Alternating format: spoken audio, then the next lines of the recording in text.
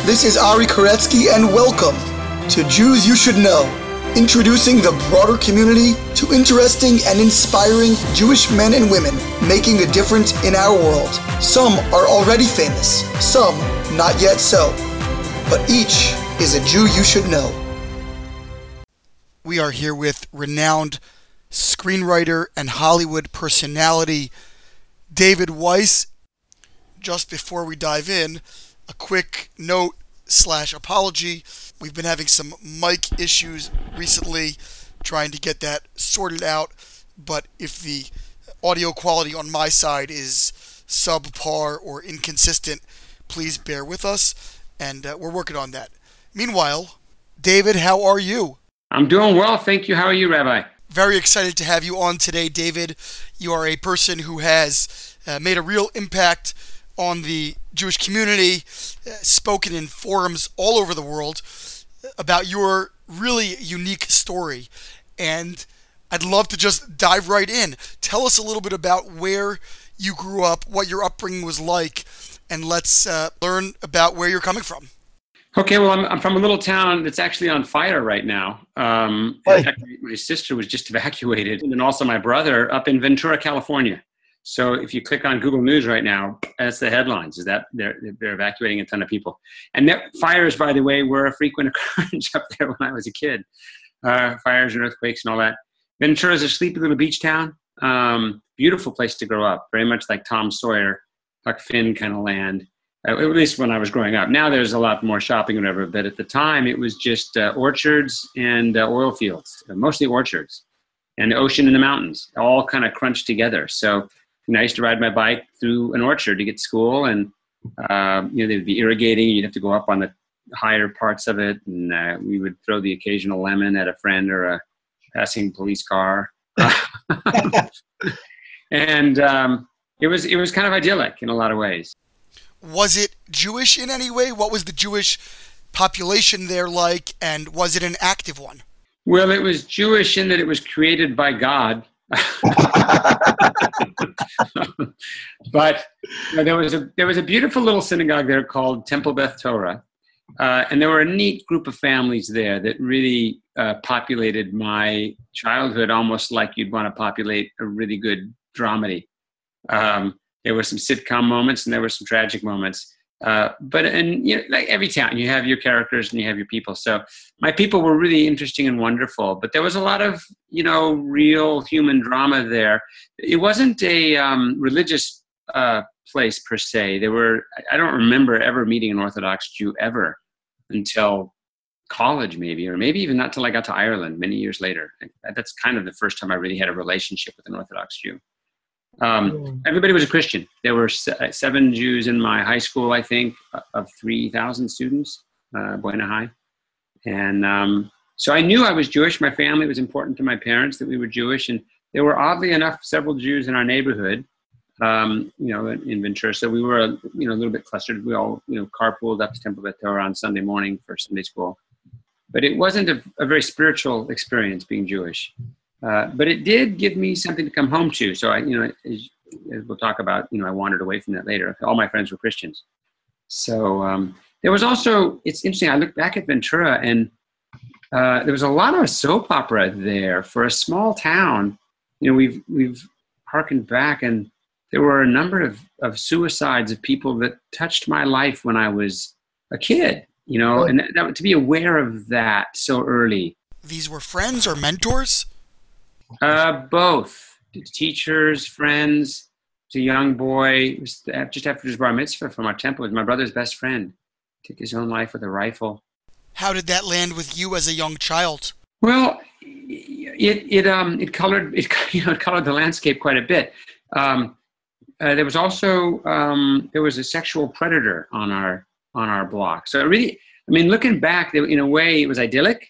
In another way, it was like a David Lynch film. There was kind of darker stuff going around in the corners, and you don't know as a child. So you just, it's just life. This wonderful thing is happening over here, and this kind of concerning, surprising thing is happening over there. And by and large, there were more wonderful things by far. But the way the human mind works, I think, you tend to fixate on the darker stuff. So I was an anxious kid. And I remember at some point I couldn't have a sleepover. I mean, I have a sleepover, that'd be great, but I'd go to sleepover at a friend's house, and I really wanted to do that. It was something I really loved, you know. Saturday morning cartoons were so much better in color. We had a black and white TV. And so, plus, my dad had a limit on how much television we could watch. So if he came in Saturday morning, we were all gathered around watching cartoons. He would put the kibosh on that. So a friend's house, the parents didn't seem to care, so we could watch all the, you know, sleeping bags, you know, and they'd bring you waffles. So it was like, so that was great. But at some point, probably around second grade, I started having panic attacks and would head home. And I was very ashamed. Like, this is the night I'm going to have a slumber party and I'm going to stay. But sure enough, as it got a little dark and we tried to fall asleep, panic would kind of creep in. And next thing you know, I was, you know, asking my friend to check with his mom about maybe calling home. And I only lived 4 doors away, so it wasn't very far. But on the flip side, you know, we would ride our bikes forever. We would ride our bikes to Ojai. Back in those days, you would just get on your bike, you know, on a Saturday morning and you wouldn't come home till after the sun was down. And nobody asked where you were. There was no cell phone. Nobody cared. You'd ride out to the fairgrounds and ride the parts of the giant slide that they hadn't taken apart. We'd ride out to Hobo Junction, which was a cool little island off a train trestle out of Stand By Me. If the train came while you were on it, you may have to jump into the lagoon. It was fantastic, but it was real. So as you say, it sounds like this was sort of an idyllic but still complex upbringing. I'm curious, did your creative impulse begin to emerge at this early age? Was it obvious to your family and those around you that you had these abilities and these proclivities? And where did you sort of go from there? Well, I was always creative for sure. And my parents commented on that, and my brothers and sisters, that I was always, you know, I was quote unquote the talented one. I think is what they would talk, you know. And my first memory of that is that everybody, my Grandma Molly was a great grandma. You know, she lived to be 93, which back in those days was really something. Then her daughter, my grandmother, lived to be 108. Wow. Her last days in our home here, actually. And so she was with us longer than any relative that I can think of. You're fixing for about 140, I think. We'll see. We've got longevity on both sides, and we've got some abrupt ends on both sides. So, you know, God knows. And I'm good with that. Let him keep track of that. So I remember that I was the kid they would have stand up on the chair and sing Motzi at Grandma Molly's. You know, there'd be a huge family reunion. And my grandfather, who was fairly well off from the meat packing business in Chicago, went during the black market. He was a boxer. We think he may have had some mob connections. We don't have any proof of it, but he was from Milwaukee, which is where all that started, it seemed. And then he and his brothers got into a meat packing business when meat was being rationed. And anyway, so they would throw these huge parties, and they'd have me stand up on a chair and just belt out Hamotzi. And it was really a concert performance, you know. And, you know, we were Reformed, so we sang the whole English thing, you know. We give thanks to God for bread, you know. But then, and I was in the talent show. I'd be all the talent shows. I would put on the Purim Spiel. I would write the Purim Spiel. It was at one point I had written it. The junior high school music director came with it and played the organ. He played the Perils of Penelope or whatever it is. You know, the silent movie music. Yeah. Ed Heyman was dressed in black on a black horse, tied up all the Jews and put them on the railroad track, you know, and we had a strobe light, which we made out of a fan motor and that was shining it through a spotlight. And it was great, you know, and Mordecai came in on a white horse and got the Jews off the tracks. And, my bar mitzvah, you know, to me was a performance. And then I would win the talent shows, and you'd run for president in 6th grade and you would win because your skit was funny. Right. You know? I think not much has changed in national elections. I wish I'd have said that. That's a good line, Rabbi. Where you go? Don't keep your J job. You know, come join me here in Hollywood. So yeah, it was just all that singing. I would sing with I was like, you know, 3 foot tall, and I belted out "If I Were a Rich Man." Put a pillow under my shirt and was Tevye, you know, in 7th grade or 8th grade, and came in 2nd place, I think, in the talent show. So wow. I was always putting on a show. And so I would imagine you left Ventura around college age. Where did you go from there? Well, I mean, just to save time, let's just let people know if they Google my name and add in the word maybe Jew and then search videos, maybe add in the word Shrek, I don't know. There'll be a lot of videos that come up, and some of them I tell this exact story in a little more colorful way, perhaps. But so I'm going to abridge a bunch of it so we can get to your question. But I got involved in the church is what happened. I became a born-again Christian. So I don't know if you knew that calling me. Well, nice to talk to you, David. As they said on Monty Python, I got better. He turned me into a newt. You look like a newt. I got better. So where did that come from, and how did that occur? Well, all my friends were Christians. And there was these swirling questions about why are we here and how do we handle some of this darker stuff going on in the world. And and a real concern with mortality as a young guy, the Cold War, all the stuff going on that just kind of, and nobody was talking about the bigger questions like why we're here and, what's it all for? That just wasn't getting addressed. It was like, just go to school and go to the football game and don't worry about that panic. It'll go away maybe. Just do your chores. And we didn't talk about that stuff. And in Temple Beth Torah back in those days, and it has changed quite a bit. I know the rabbi there now. And she's a lovely lady, and she's very spiritual, and the community there is much more spiritual. I've been back, actually, to give my story over. And my nephew and niece grew up there, so it's changed. But when I was a kid, keep in mind, I was born just 15 years after the Holocaust was over, and it was a different time. Sure. And from what I'm told, just a few years before I came into that synagogue, in the Reform movement, you took your kippah off when you came into a synagogue. Now, I don't have proof of that, but that I've been told that by a class in Introduction to Judaism that we took up at the University of Judaism, which makes sense because it was an effort to try and reform. Like let's keep the parts that seem to travel well to the United States and into the secular world. And again, I don't want to represent incorrectly because that I'm not a good spokesman for that cause. But the point is, at the time, there wasn't any big answers coming out. In fact, if anything, I found the spiritual side of the temple not helpful. What was helpful was I had some friendships there and the fun we had playing with each other and the family friendships, but spiritually nothing. And so when I was in high school and all my friends were going to campus, life and Campus Crusade and Young Life and all these, vibrant religious programs, whereas, there were 7 of us in the youth group or whatever it was playing bumper pool with these old guys begging us to stay Jewish, which is not a turn on. You've got to stay Jewish. We're counting on you. It's all going down the drain. It's like, something's not right here. And the church was warm and inviting and all the cool people went there, and they had better pancake breakfasts and they had great singing and they did drama. And in fact, it's funny, I remember trying to talk the rabbi into letting me use the stage. I'd subscribed to some sort of drama club that they sent you play booklets every once a month. And I didn't even know what the plays were about. But the idea of mounting our own play on that stage that doesn't get used during the week, and the rabbi was just not interested in doing secular, weird plays with a kid that didn't know what the plays meant just because he wanted to put on a show. And then all of a sudden, my best friends take me to their church and they're doing Godspell. Stephen Schwartz's Godspell. He go on to write Wicked and the music to Enchanted. And he's one of the greatest, composers on Broadway and playwrights. And now they're doing Godspell. And I'm listening to this music on a church retreat over and over. And I love the songs. I memorized, some men are born to live at ease, doing what they please, richer than the bees are in honey, this kind of thing. And I got into the play. I ended up doing Godspell with this church group and touring around the county with them to various churches. And the friendships that you form in theater are so tight and are almost spiritual.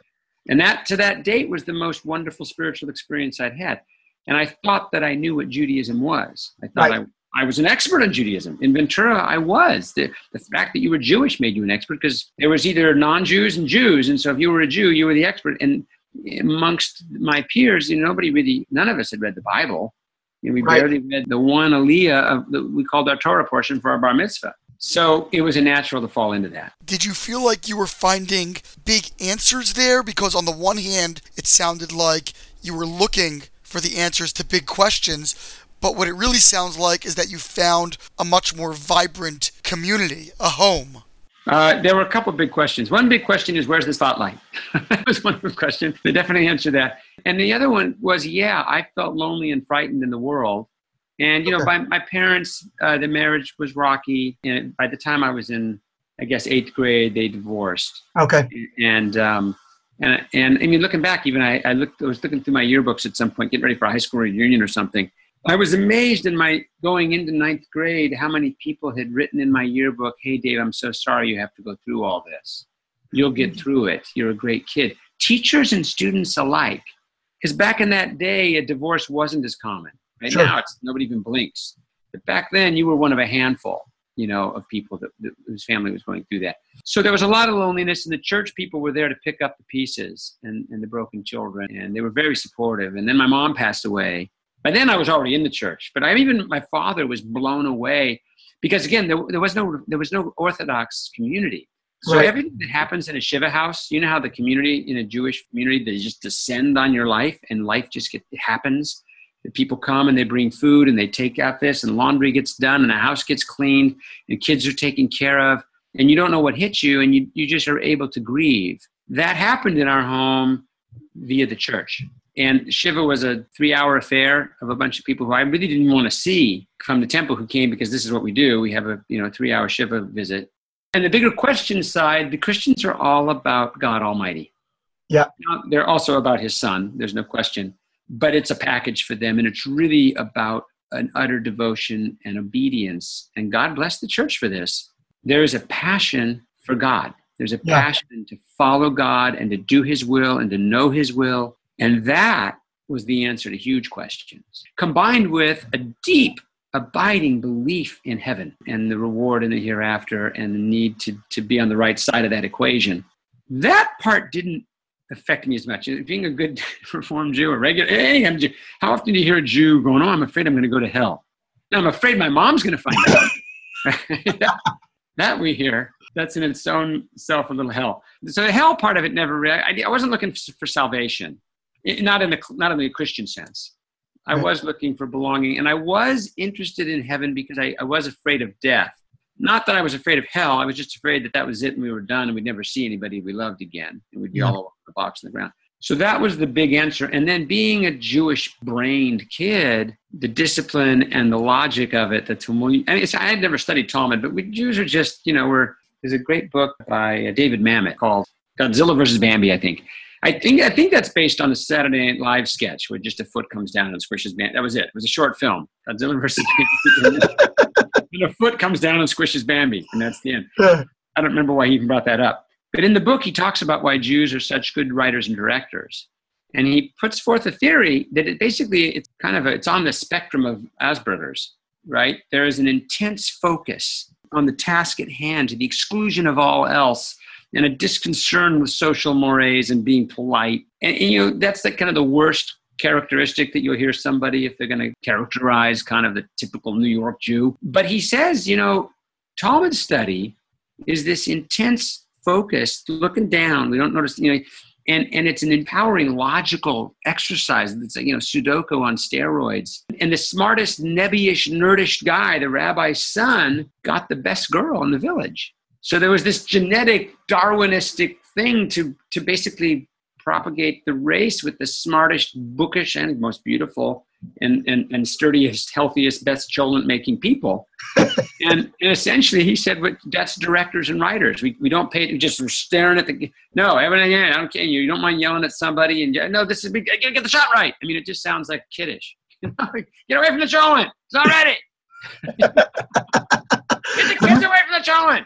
But I took that into Christianity. And so I was a bit annoying. People loved my passion, but I was like, well, wait a second. If God is real, why aren't we spending every waking moment of the day serving him? Why aren't we up at 6:30 in the morning having a Bible study? I'd never heard of Chakris. Right. But it was in my bone marrow. And I was the guy in that 6:30 a.m. Bible study. And my group of college friends, we all got together at 6:30, 2 or 3 times a week at somebody's house. Then we all went to the junior college together and had breakfast together. It was a really tight fellowship. But I was hungry for it, and I went to college briefing camp, which was an intellectual-based kind of college up at Forest Home Christian Conference Center, and I was in it in a huge way. Wow. And the church leaders really liked that about me, my passion, my fervor. What it really was a Jewish caterpillar in a cocoon waiting to come out, trying to find observance, really, scholarship and Talmud study, and I didn't know it, though, at the time. So when did you know it? Well, I ended up as part of this media team at the Presbyterian Church in Ventura, doing all this great fun media. We had a blast. And the youth ministers were wonderful guys. A couple guys that came through that became real mentors and friends to me. And they gave me enough rope to, cause some trouble. And so, but we did the most outlandish, silly, crazy dramas to bring the kids in and everybody have a good time. And I fell in love with a young lady who was on that team, and we started dating. And her mom basically said, you got to send this kid off to Hollywood. If he doesn't try it for real, he's going to wake up one day and really resent that he didn't go after his dreams. And this is cute, it's nice, but it's not for a lifetime. And it was really her mom who urged me to go. The girl had asked if we should maybe get married, asked her mom about that. And the mom, who to this day I'm close to, and I got a huge chorus of tov to the mom, because she's real supportive. She just wanted to see me succeed. And she was like my mom had passed away. So she was sort of like a surrogate mom. Yeah. And a number of those in town, thank God. And off I went. I went back to Pepperdine, studied theater, and the theater professors there said, dude, you should be in film school. And I applied to USC, applied as a big born again Christian. My statement to get in, application statement was just like 6 pages of let's share the gospel with the world through film. And they were looking for people with a point of view, and they didn't care what it was. They wanted passion and a point of view. And I got in, made a film that was a religious toned, crazy film. You can still see it online. It's about 18 minutes of madness. I've got a great title for it. We could call it Passion of the Weiss. You know what? That is pretty good. That's pretty good. But it was actually called The Man Who Loved Fat Dancing. And it's available online in 2 parts. But it won some awards. It was great. And we had special effects and monsters and demons and faith. This was, 25, 30 years ago. And that won some awards, got me an agent. And that got me some gigs, and I started writing. And at first, too much Christian stuff, so people didn't want to hire me. And then I wound up working for Don Bluth in Ireland. And the details of all that are pretty funny, but you can find that online. And in Ireland, I met a young Orthodox Jew by the name of David Steinberg. Not the famous comedian, but he's still pretty famous in the Jewish community just because he's such a great guy. He was from Chicago. He had a Jewish education. And I actually went to him to see if he would help me teach some classes at my church.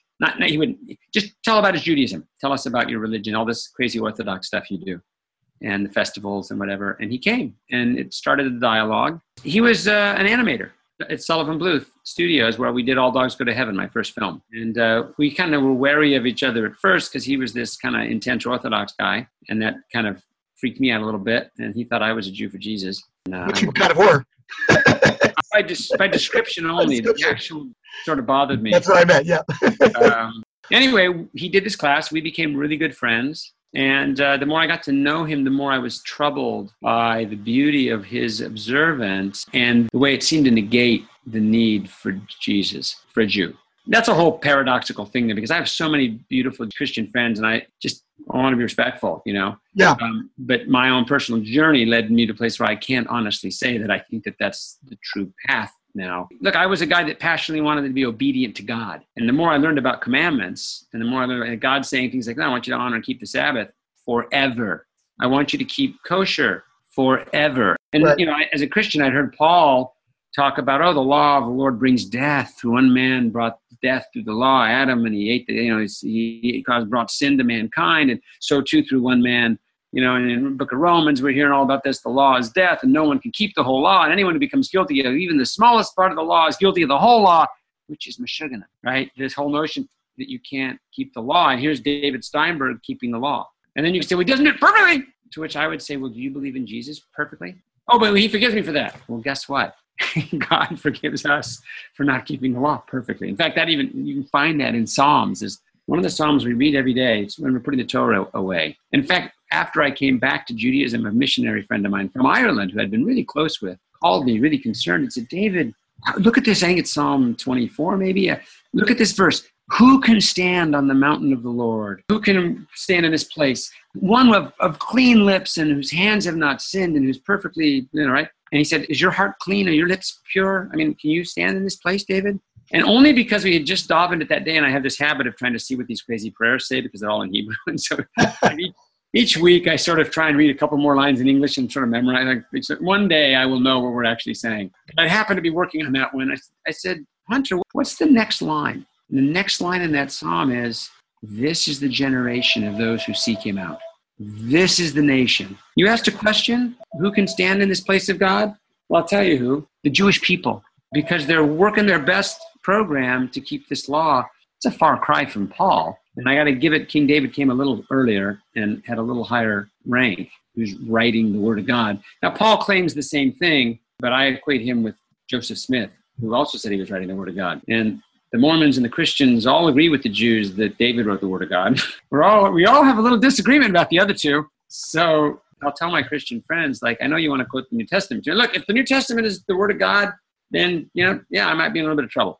But I got to ask my Christian friends, why don't you believe in the Book of Mormon? And they don't in a huge way.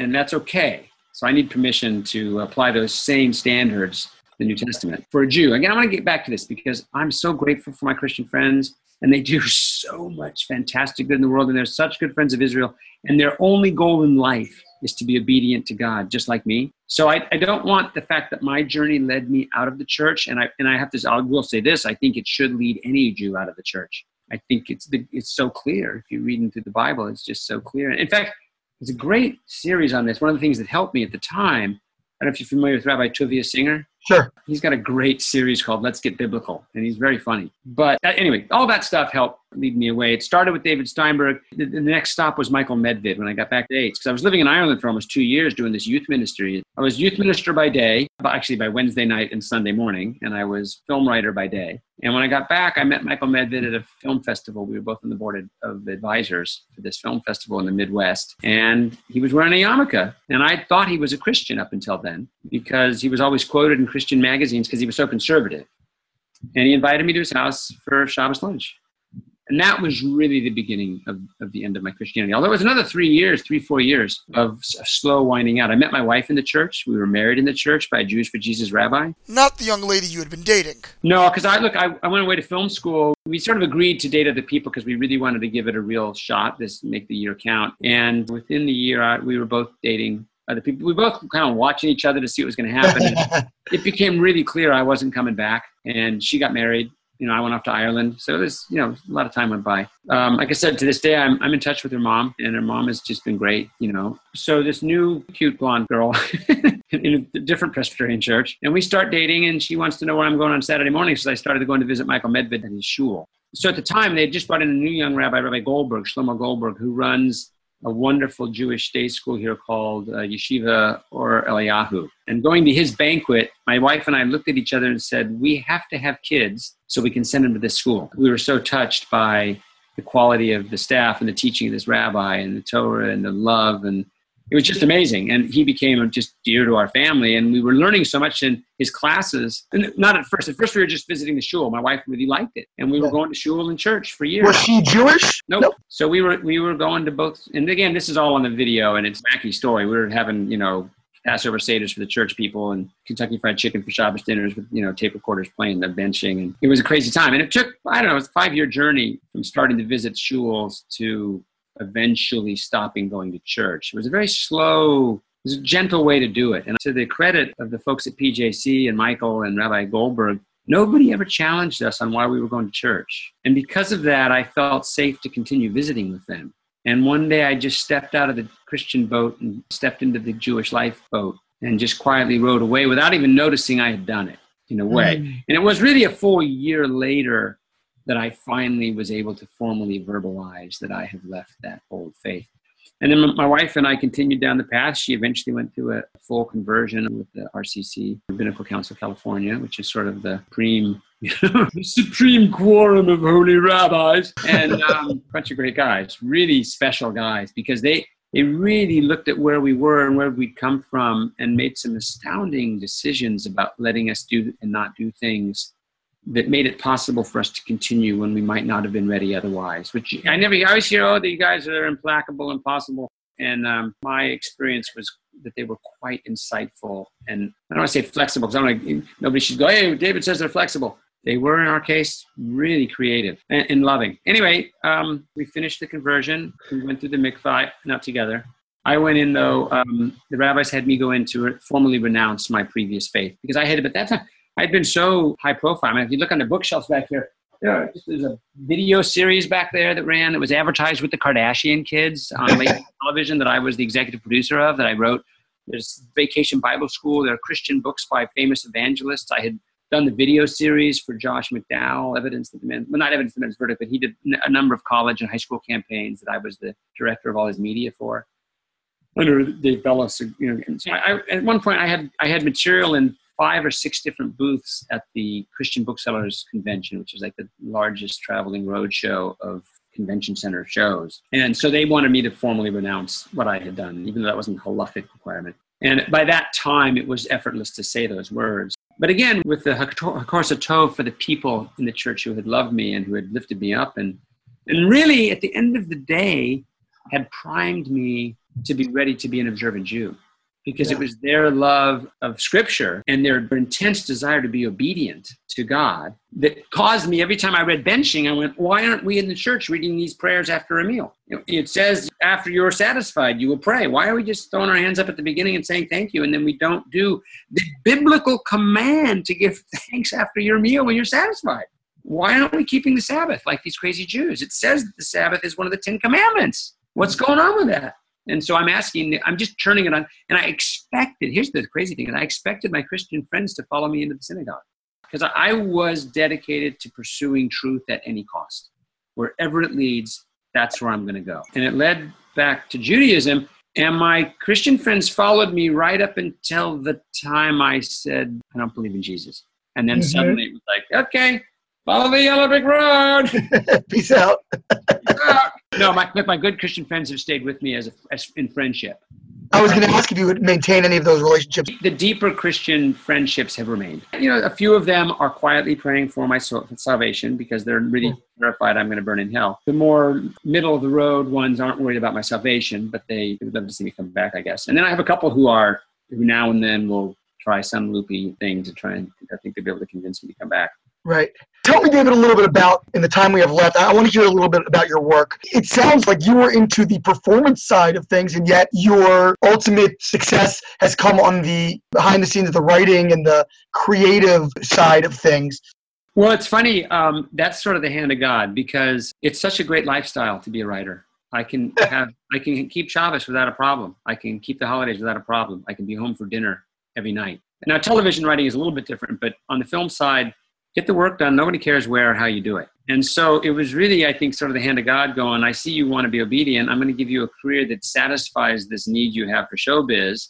And there's nothing more fun than going to a premiere and those Grauman's Chinese and a limo with your kids, your wife. I mean, that's a freaking rush. You know what I mean? It's great. But it just sort of worked out that way. I had an acting agent in film school. I was doing kind of both for commercials. Yeah. And I did a couple little tiny nothing spots here and there that nothing came of it.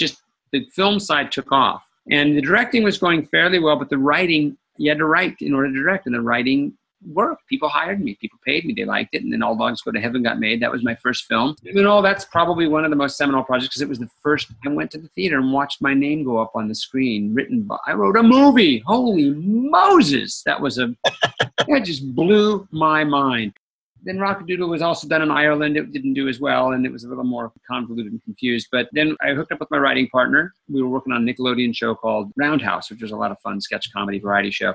And we got this job on the Rugrats together. You sort of kind of winded our way. We did some other smaller things for that company. And then they went, wow, you guys are pretty good. Let's have you run this series. We'll bring it back into production. And then they asked us to do the movies, and Rugrats in Paris, and specials, and the Hanukkah special, which so probably the things I'm most proud of in my career would be the Rugrats Hanukkah, just because we tell the story of Hanukkah to millions of children all over the world. When I grew up on just Frosty the Snowman and Rudolph the Red-Nosed Reindeer, claymation shows. Also, there's a lot of my personal life in these things. The Rugrats Hanukkah story tells the story of two old guys coming together who had been friends, but then had gone apart and now were bitter rivals. And at the heart of that rivalry is the fact that one of them has all these Rugrats that he's always bragging about, and the other one can't have kids. But the grandfather wasn't aware of that. He thought his friend was just kind of addicted to business and money. And so they come together over that. That meant a lot to me because my wife and I had a real struggle to have kids. It looked like for quite a while we wouldn't have any. And so that's there. And All Dogs Go to Heaven, there's sort of a love letter and a kiss goodbye to my mom at the end of that goodbye isn't forever. Charlie explains to Anne-Marie, so she's able to put her arms around him and say goodbye then. Well, then goodbye, Charlie, as he goes off to heaven. Since I'd started with this pursuit of looking for some place where there would be peace and love forever, when this world ended. So those are two of my favorites. Shrek 2 was probably the most important career-wise. Right. That movie is like working on a NASA space project. Andrew Adamson, the director, had such a vision for what he wanted to do with the meet the parents angle. But we all really struggled because he had these idiots get married in the first movie. So usually you're planning a wedding or this is the fiance. And so what's at stake is whether or not they'll get married. So, that was a bit of a conundrum. He was always hitting himself on the head. Why did I do that? I'm like, yeah, why did you? But the team that we had on that, there were 4 writers. My partner, David Stem, and myself are 2. And then Andrew had his buddy, Joe Stillman. And between that and the 7 or 8 brilliant storyboard artists, it was really like a NASA comedy team. So that was a real privilege, and it was great for our careers, obviously. Do you always write in pairs? Because of the showman in me, that's really where I come from. I perform. And so if you sit me by myself with a typewriter, there's no one to perform for. So I'm smart. I can write. I'll sit and type stuff. It never reaches the level as the stuff I come up with when I'm in a room pitching. And so now, if my partner's not available, I'll call a friend up and say, hey, let's have coffee. In fact, this last several weeks, I've got a couple interns, and I've formed a little writer's room. And look, you guys got some ideas? I'll take stuff out to the agency. We'll see if we can't get something going and get you guys gigs. And it's been a blast. And they love sitting on the table because that's where I shine, and they're learning. And I'm getting a lot more done than I would sitting, when my writing partner's not around. And then he doesn't have to sit and listen to me all day. Not fair to him. He is actually very gifted at just sitting quietly and thinking. That's more his strength. So that's kind of a neat thing. There's echoes to me of the study partner dialectic that allows for creativity to emerge in Talmud study. I tell people all the time that my writing partner and I write like Beharuta. It's just as iron sharpens iron, so one man. And it is, and we argue that way. And I'll even, every now and then he'll look at me funny, like, why are you singing? Because I'll go, if you want to say in Act 3, she's going to come back around, then I'm going to ask, I'm going to say to you, why in Act 2 did she first do this other thing with that guy? And he's like, what the hell are you doing? It makes so much sense to me. And then he'll go, no, but, and then the thing that comes out of it, the synthesis that comes out of, Is your partner Jewish? No, he's not. He's not. He's a wonderful, incredibly philosophical, thoughtful guy, but he's not Jewish, and it makes him a little crazy sometimes just because I'm so Jewish. He watched me go through this journey, and it's going to be annoying because I'm always off speaking now because I really I'm an evangelist. Yeah. That is my thing more than anything. I'm just a born evangelist. And that's one of the things I liked about the church was that they had a job called evangelist. And now I kind of look at it like in a way it's sort of, I love show business and I love telling stories and I love making movies. And I just feel so lucky that I get to be in this business that I love. But now I kind of joke sometimes that I got to get another movie made somehow so that I can get out there and speak more because it helps make me relevant. I can say things that a rabbi can't say in a way. Like that guy's saying, well, he works in Hollywood, and yet he's saying that the putting tefillin on means a lot to him. I expect the rabbi to say that. I don't expect the guy that, are we there yet with Ice Cube, to say, put on your tefillin. Obviously, Hollywood is not known as the most hospitable environment, at least for conventional spiritual or moral connection, at least as espoused by observant Judaism.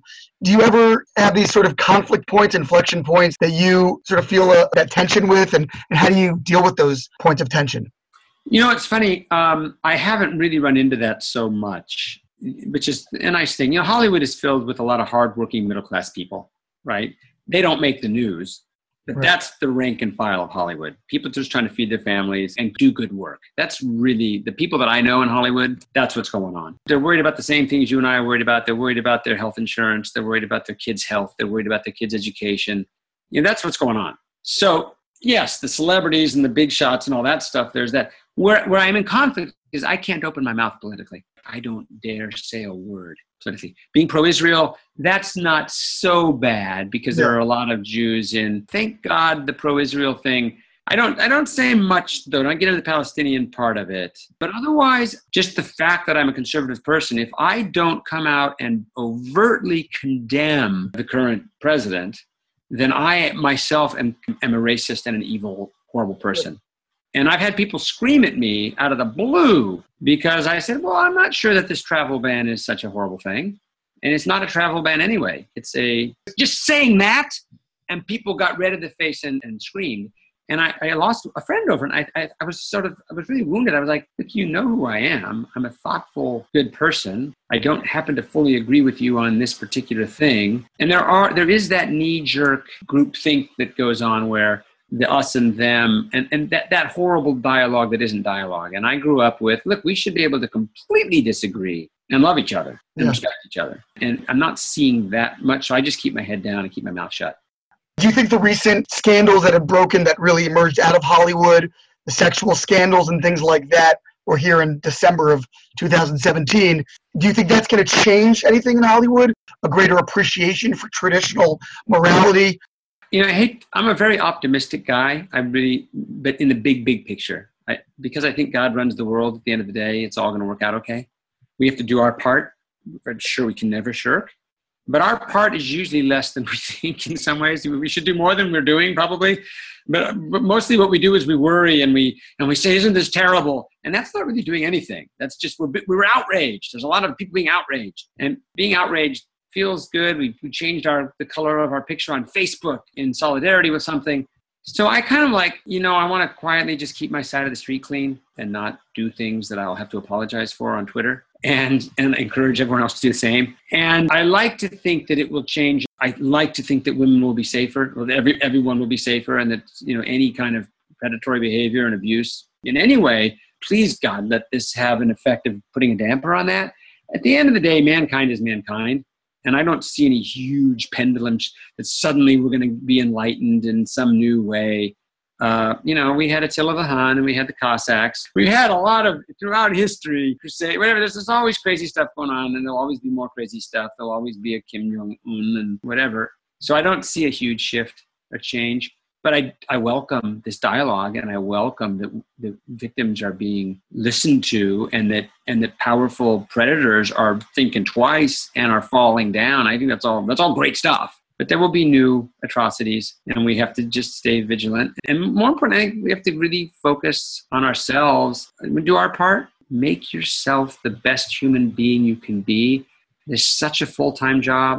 I'm so busy trying to be less of an idiot and less of a jerk to the people immediately around me. And ask anyone, I got a long way to go. So I really don't have a lot of time to look at and go, hey, you should stop doing that other thing over there.